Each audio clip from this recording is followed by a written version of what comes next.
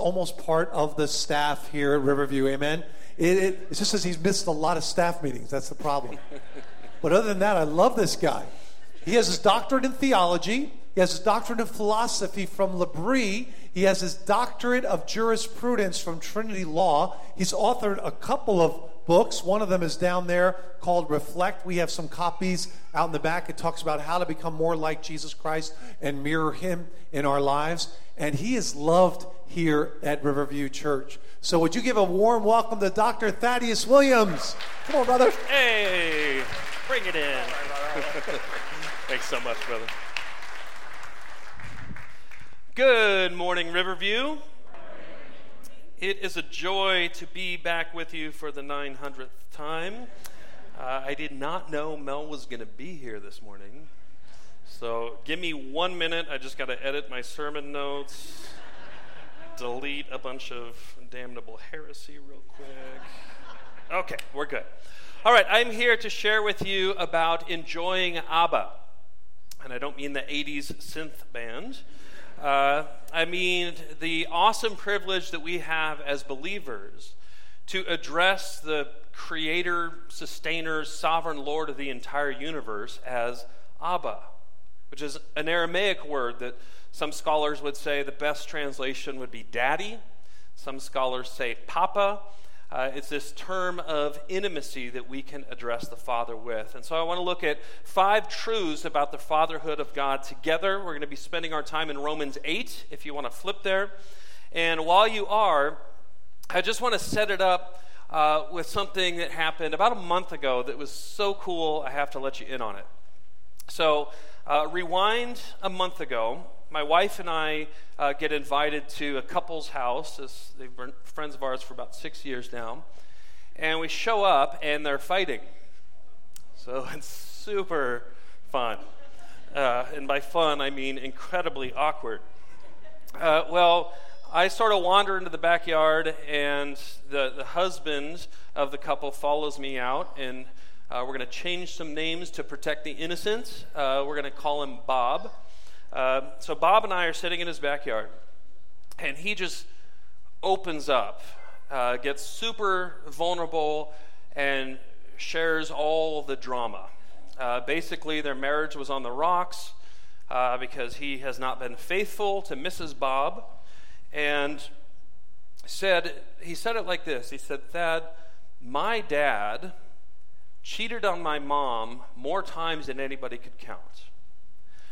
So if my dad is a -10, as long as I'm a -7, I'm making progress." That was the way he thought about his life. He was taking his cues from his lowercase d dad to define himself. And so I explained to Bob, I said, it sounds like you're looking to lowercase d dad and to say he's -10, maybe I'll be a -7, I'm making progress. The truth is there's a capital D dad. And I walked him through some of the truth of Romans 8 that we're going to dive into together. And here's the way I explained it to Bob. I said, look, everybody's got 3 deep-seated fears. Number 1, everybody fears rejection, which is, what if somebody sees me and shuns me? What if somebody sees me and runs for the hills? It's a pretty universal fear. A second fear is fear of superficiality, which is maybe somebody will accept me, but they don't really see me. They don't really understand. Maybe there's some skeletons in my closet. I'm not really seen. And so that's a second fear. A third fear I explained to Bob is maybe you're seen and maybe you're accepted, but what if you lose that connection? So a third fear is what we might call the fear of love lost. Maybe there's an unforeseen bleak medical diagnosis. Maybe there's some black ice on the road, some tragedy. And so maybe something could sever that connection. Those 3 fears, rejection, fear of superficiality or shallowness, and fear of love lost. And I explained to Bob from Romans 8, I said, your capital D dad answers all 3 of those fears in the most profound way you can imagine. Because he sees you, he's all-knowing, he sees you at your worst and he sees you at your weirdest, And he still accepts you. He still embraces you. He still runs toward you like the dad in the prodigal son story, right? Runs towards you and wraps his arms around you and embraces you as son. And as for the fear of love lost, this capital F Father, this capital D Dad, this capital A Abba also happens to be the sovereign, omnipotent God of the universe. And so Romans 8 tells us that nothing in all of creation, not height, nor depth, nor angels, nor principalities, nor things present or things to come, nothing in the entire universe can separate you, can sever that connection to your capital F Father. I said, you need to take your cues from capital D Dad instead of lowercase d Dad to define yourself. Let yourself be redefined by your real Father. So we have that conversation on a Saturday night. Fast forward to the next day. Sunday rolls around, and Bob is a fireman. He goes into the station, and his chief pulls him aside and has almost the exact same conversation about the fatherhood of God. Fast forward to the next day, Monday, Bob gets a call from an old fireman buddy he hadn't heard from in 6 years. And his friend says, hey, I don't know why, I just felt like I needed to reach out to you and talk to you about Jesus. And I just needed to talk you through the gospel. That's Monday. Fast forward to Tuesday. Bob wakes up at the station before everybody else to get his morning workout in, and he sees down the hall, there's a light coming from the captain's room, and he peeks his head in, and his captain, lo and behold, is reading the Bible. And so Bob's like, hey, I'm not disturbing you, am I? And the captain says, come on in, let's talk about God. So Sunday, Monday, Saturday, Sunday, Monday, Tuesday, 4 days in a row, and finally Bob realizes, like, maybe, just maybe, God's trying to tell me something. The light bulb slowly starts to go on for him. So he tells his captain, I want you to call me tonight at 6:30. I'm going to be in the car, driving with my wife and kids to the pumpkin patch, and I'm ready. I'm ready to say yes to my capital F Father. I'm ready to respond to the good news. And so the captain calls, the kids are in the car, the wife's sitting next to Bob, and Bob chickens out and says, I'm not ready, I can't do this today. Hangs up. As soon as he hangs up, he gets a text from his old fireman buddy that he hadn't seen in 6 years, and the text just said, today is the day. And so Bob calls that friend and is like, why did you text me that? That had no context. It was super random. Why did you text me that? And his friend said, I don't know, I just felt like I needed to tell you today's the day. So shortly thereafter, I get a message from Bob, and here's a snippet of the transcript from Bob's voicemail. He says, I just wanted to share some cool news. So I'll leave it in a voicemail because sometimes you're really hard to get a hold of, which is true. He says, okay, I accepted the Lord today. He accepted the Lord. So we get to spend eternity with Bob. Let's hear it for God jolting spiritual life into Bob's heart. So now he's taking his cues from his capital D Dad. And so I share that story with you just as we get into Romans 8, so you realize these aren't just words on a page from an outdated book. These are living words. These aren't just abstractions. These aren't just ideas floating around in outer space. These are truths that literally change lives. And so having said that, let's read Romans 8 together. I'm going to be starting, hang on, I got to take it off my Greek Bible here, or you'd have no idea what I'm talking about. Romans chapter 8, I'm starting down at verse 12. Paul writing, he says, so then, brothers, we are debtors, not to the flesh to live according to the flesh. For if you live according to the flesh, you will die. But if by the Spirit you put to death the deeds of the body, you will live. Verse 14, for all who are led by the Spirit of God are, listen to this language, sons of God. You did not receive the spirit of slavery to fall back into fear. You have received the spirit of adoption as sons, by whom we cry, Abba, Father. There's that Aramaic word again, daddy, papa, which just try to wrap your head around that for 1 second.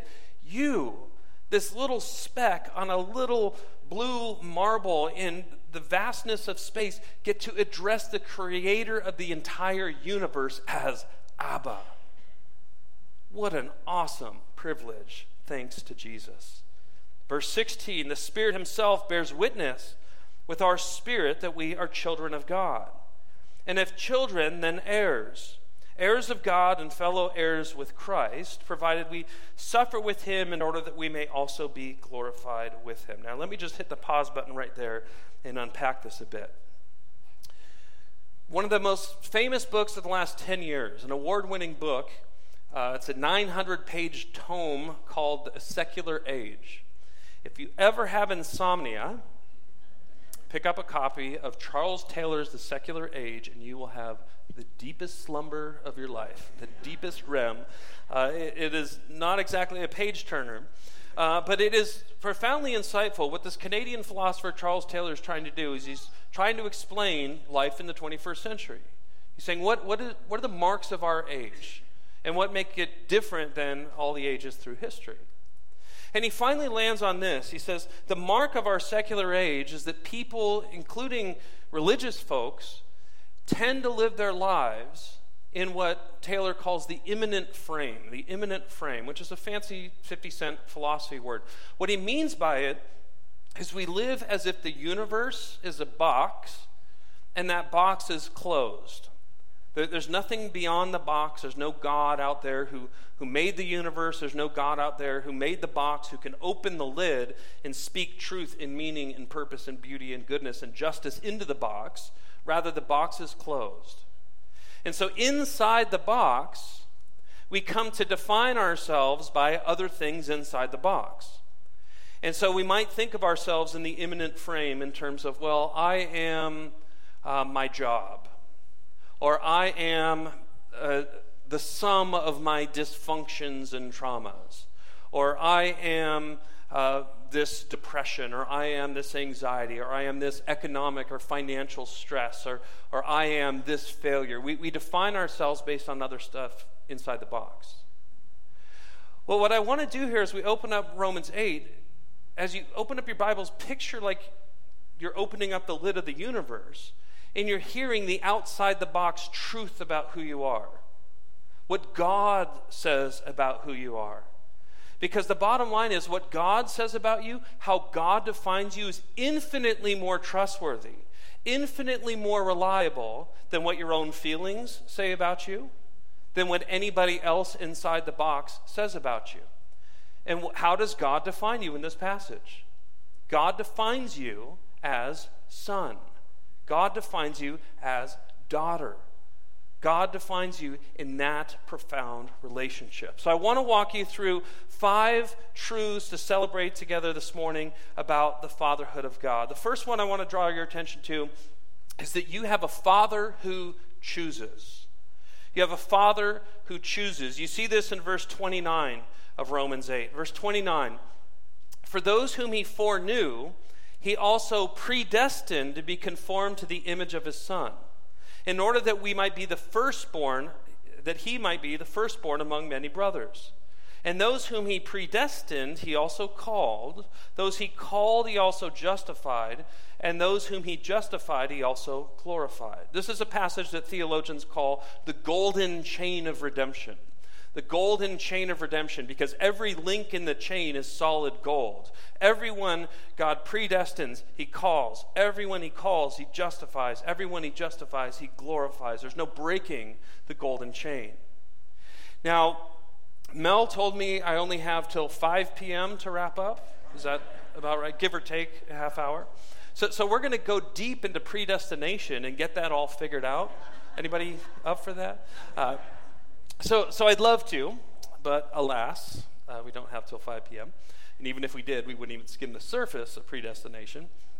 So the short version is that if you are a Bible-believing Christian, you should believe in predestination. Why?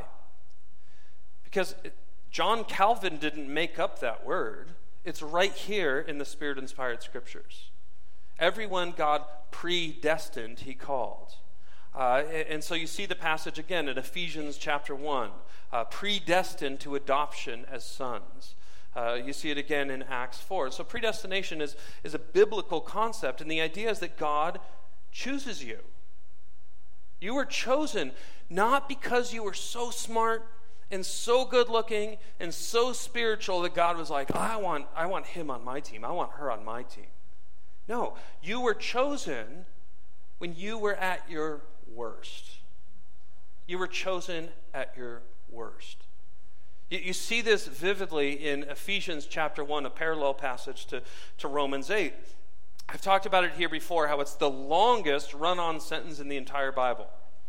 So a little quick Bible trivia. What's the shortest sentence in the entire Bible? Jesus wept, John 11. So I'm a professor. I have the authority to give extra credit, so extra credit all around. Longest sentence in the entire Bible is Ephesians 1. 204 words before Paul just catches his breath. And he starts out this massive sentence by saying, "Praise be to the God and Father of our Lord Jesus Christ, who's blessed us in Christ with every spiritual blessing. And he has called us to be holy and blameless," or unblemished is how some translations have it. To be holy and unblemished. In love, he predestined us for adoption as sons. Now, let me just unpack a few things there. And I want us to time travel back to the first century together to hear this like we're hearing it for the first time. If we are in first century Ephesus, we would be surrounded by brothers and sisters who the culture had a name for. Some of you have heard this before. That in the first century, there was a group of people known as the Momos in Greek. And Momos meant blemished. It meant unwanted. It basically meant you're human garbage. And so right outside the city gates of Ephesus was the human dump, where unwanted infants were tossed away like trash. Their lowercase d dads didn't want them, didn't deem them fit for life, didn't deem them fit to carry the family name. Now, for many of those unwanted, many of the momos, many of the blemished, they were either eaten by prowling dogs, they were exposed to the elements in some of the first century literature that are called the exposati, the exposed, but more often than not, they were taken in by slave owners and raised in a life of bondage. So what is their inside the box identity? Momos. Inside the box. What is the universe? What is the society? What did my lowercase d dad say about me? Unwanted, unworthy, blemished. You see what Paul's doing in Ephesians 1? He's opening the box for us and saying, here's the God who made the box, speaking truth into it and redefining the momos as the momos, the unblemished, the wanted, the cherished, the sons, the daughters invited warmly into the family of God. That's who you are this morning. You were chosen by a good Father, and he has renamed you from unwanted to wanted, from blemished to unblemished. Amen? So we have a Father who chooses. Number 2, we have a Father who protects. We have a Father who protects. You see this in Romans 8, starting in verse 35. Who shall separate us from the love of Christ? Shall tribulation or distress or persecution or famine or nakedness or danger or sword? As it's written, for your sake we're being killed all day long. We're regarded as sheep to be slaughtered. Now watch Paul's conclusion to this. It's so powerful. He says, no, in all these things we are more than conquerors through him who loved us. For I am sure that neither death nor life, neither angels nor rulers, nor things present nor things to come, nor powers, nor height nor depth, nor anything else in all creation will be able to separate us from the love of God in Christ Jesus our Lord. Isn't that good news? You are protected. You are held secure. That Father who chose you just so happens to be omnipotent, just so happens to be all-powerful, just so happens to be supreme and sovereign and invincible and indestructible. That's your daddy. Think of it this way. When I was a kid, as little boys sometimes do, they get into fights over whose dad could beat up whose dad. And I always won every time. Because my dad, lowercase d dad, Russ Williams, is a 9th degree Kung Fu San Soo black belt master. True story. And so, some kids on the playground, my dad could beat up your dad. Oh yeah, what does your dad do? He's an accountant. What does your dad do? He's a 9th degree Kung Fu San Soo black belt master. And they'd kind of walk away like, okay, I guess your dad could beat up my dad. In fact, when my dad coached high school basketball for Mission Viejo High School, we were playing our big rivals, Capistrano Valley. And it's this big showdown.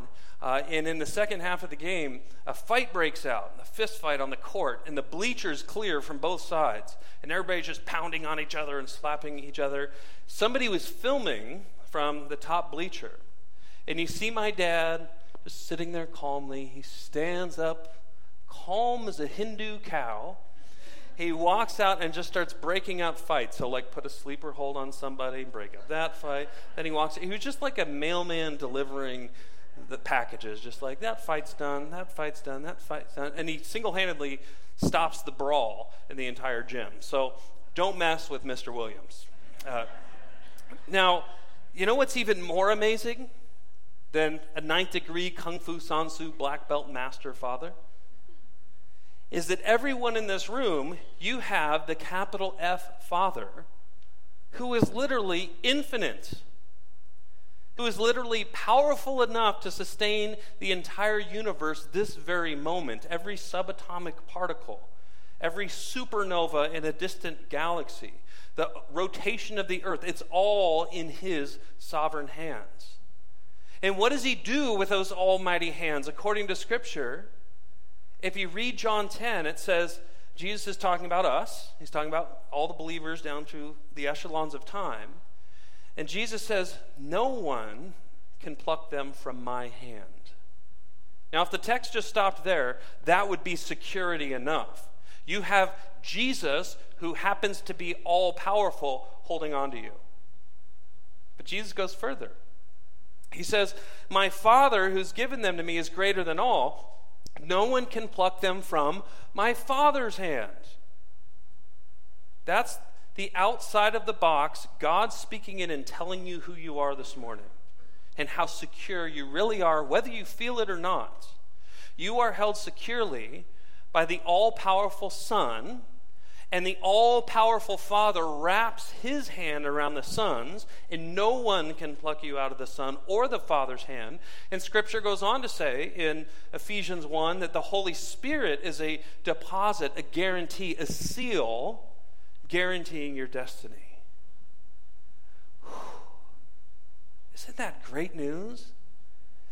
That's where you are this morning, in the hollow of the Son's hand, in the hollow of the Father's hand, in the hollow of the Spirit's hand.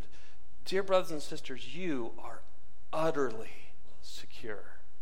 You are utterly safe. You are utterly protected by the all-powerful triune God. Amen? So there's a second truth about our Father. He's not only a chooser, he's a protector, which leads us to a third truth to celebrate together this morning. We have a Father who chooses. We have a Father who protects. We also have a Father who embraces. A Father who embraces. You see this in the very first verse of Romans 8.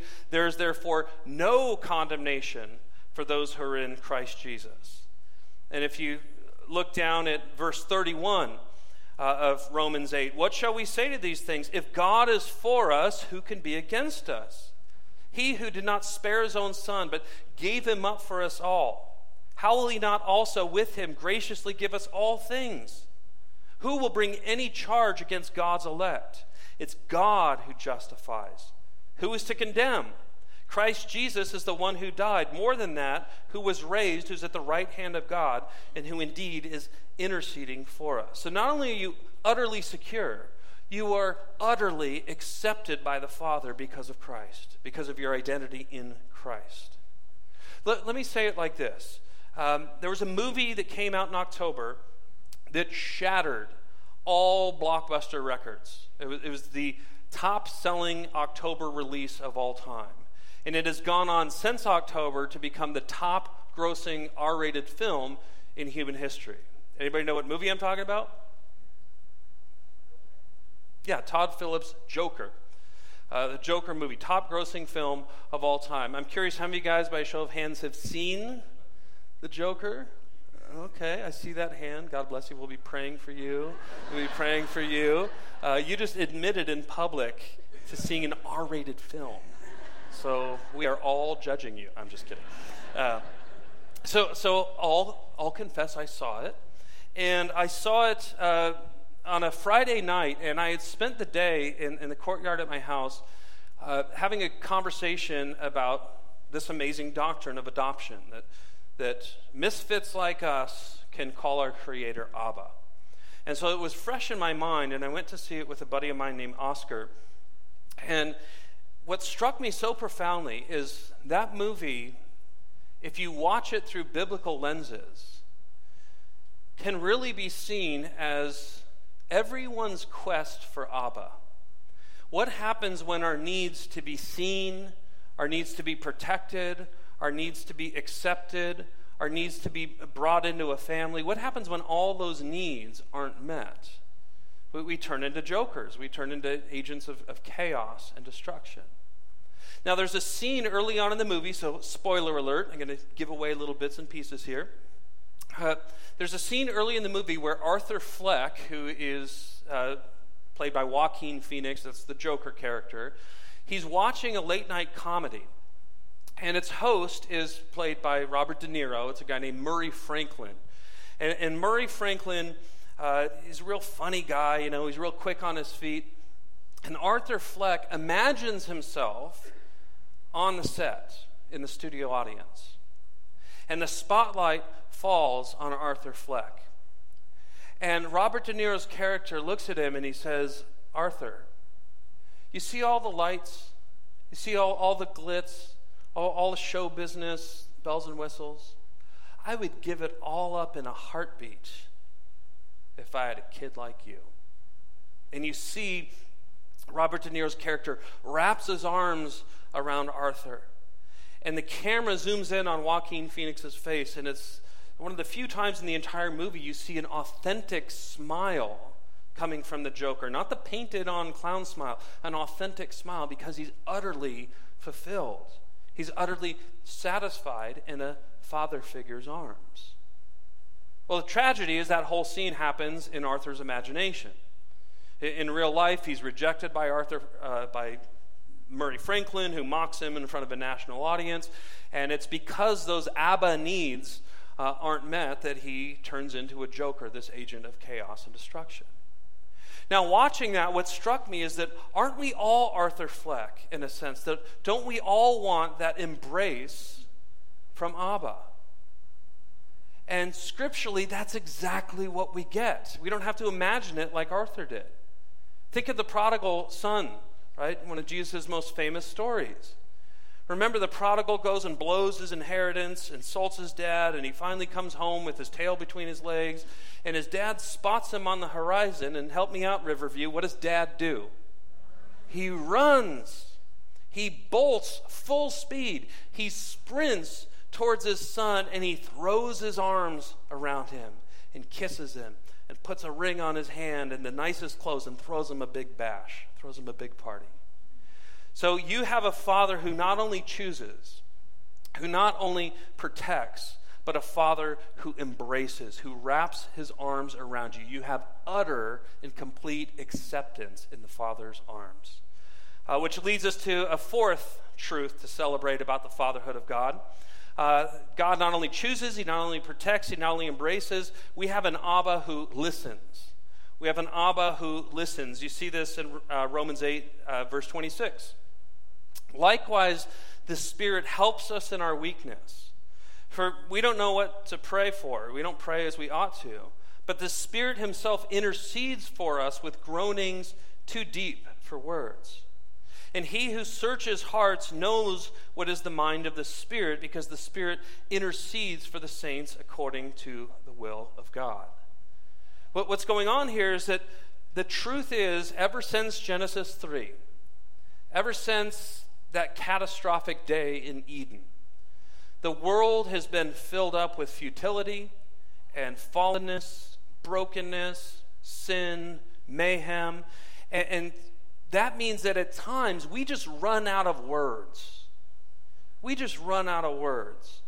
And so this text is saying that even when we don't know what to pray, it's enough to just go, to just grunt it out, and the Holy Spirit intercedes, and the Father listens to it and understands it better than you do. There's a passage in Isaiah 63 where it says, in all of their griefs, he too was grieved. And all their griefs, he too was grieved. Think about it like this for a second. Let's imagine you get a phone call, and it's a dear friend, and they got some bad news. And here you are, weeping with those who weep, grieving with those who grieve. But then 5 minutes later, you get another call. Another friend, more bad news. Now you're grieving with that friend, and then 5 minutes later, another call. Just boom, boom, boom, one after another. What would happen to you is you would find yourself running out of emotion. You would run out, your emotional batteries would be drained pretty quick with that much trauma hitting one after another. But that's because you and I are creatures. We're not the creator. God's God and we're not. So God doesn't have that problem. He can listen and he can grieve the full scope and the full weight in a way that we can't. That's the kind of Father we have that we can run to.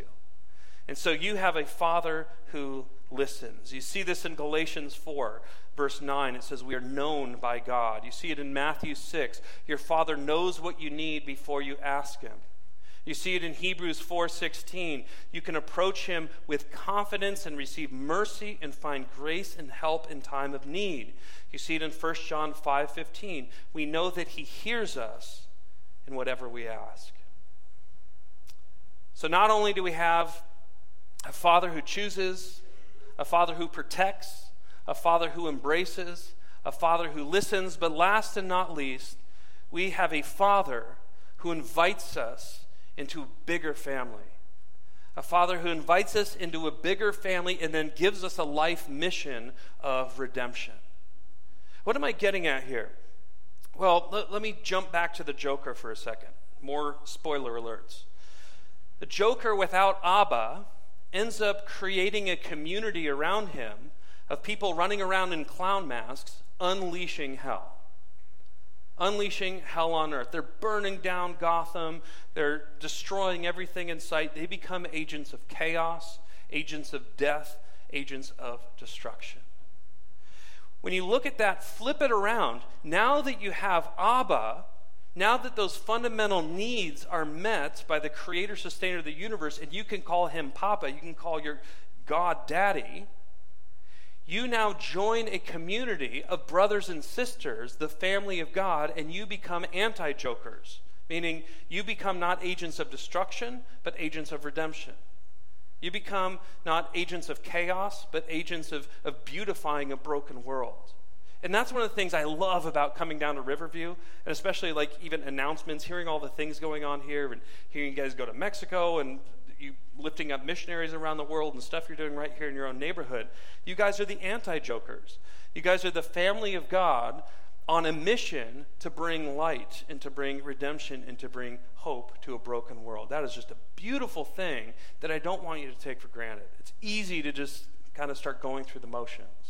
But let me say it like this. Because God is your Father, because we can enjoy God as Abba, that means every relationship in this room is radically redefined and deepened. It means you aren't just surrounded by other people, warm bodies in the seat next to you who just so happened to show up to the 11 o'clock service that maybe you had to exchange awkward small talk with during the greet your neighbor part. On a deeper level than all that, you are surrounded by brothers and sisters, adopted by the same all-loving Abba. Look around you for a second. This is family.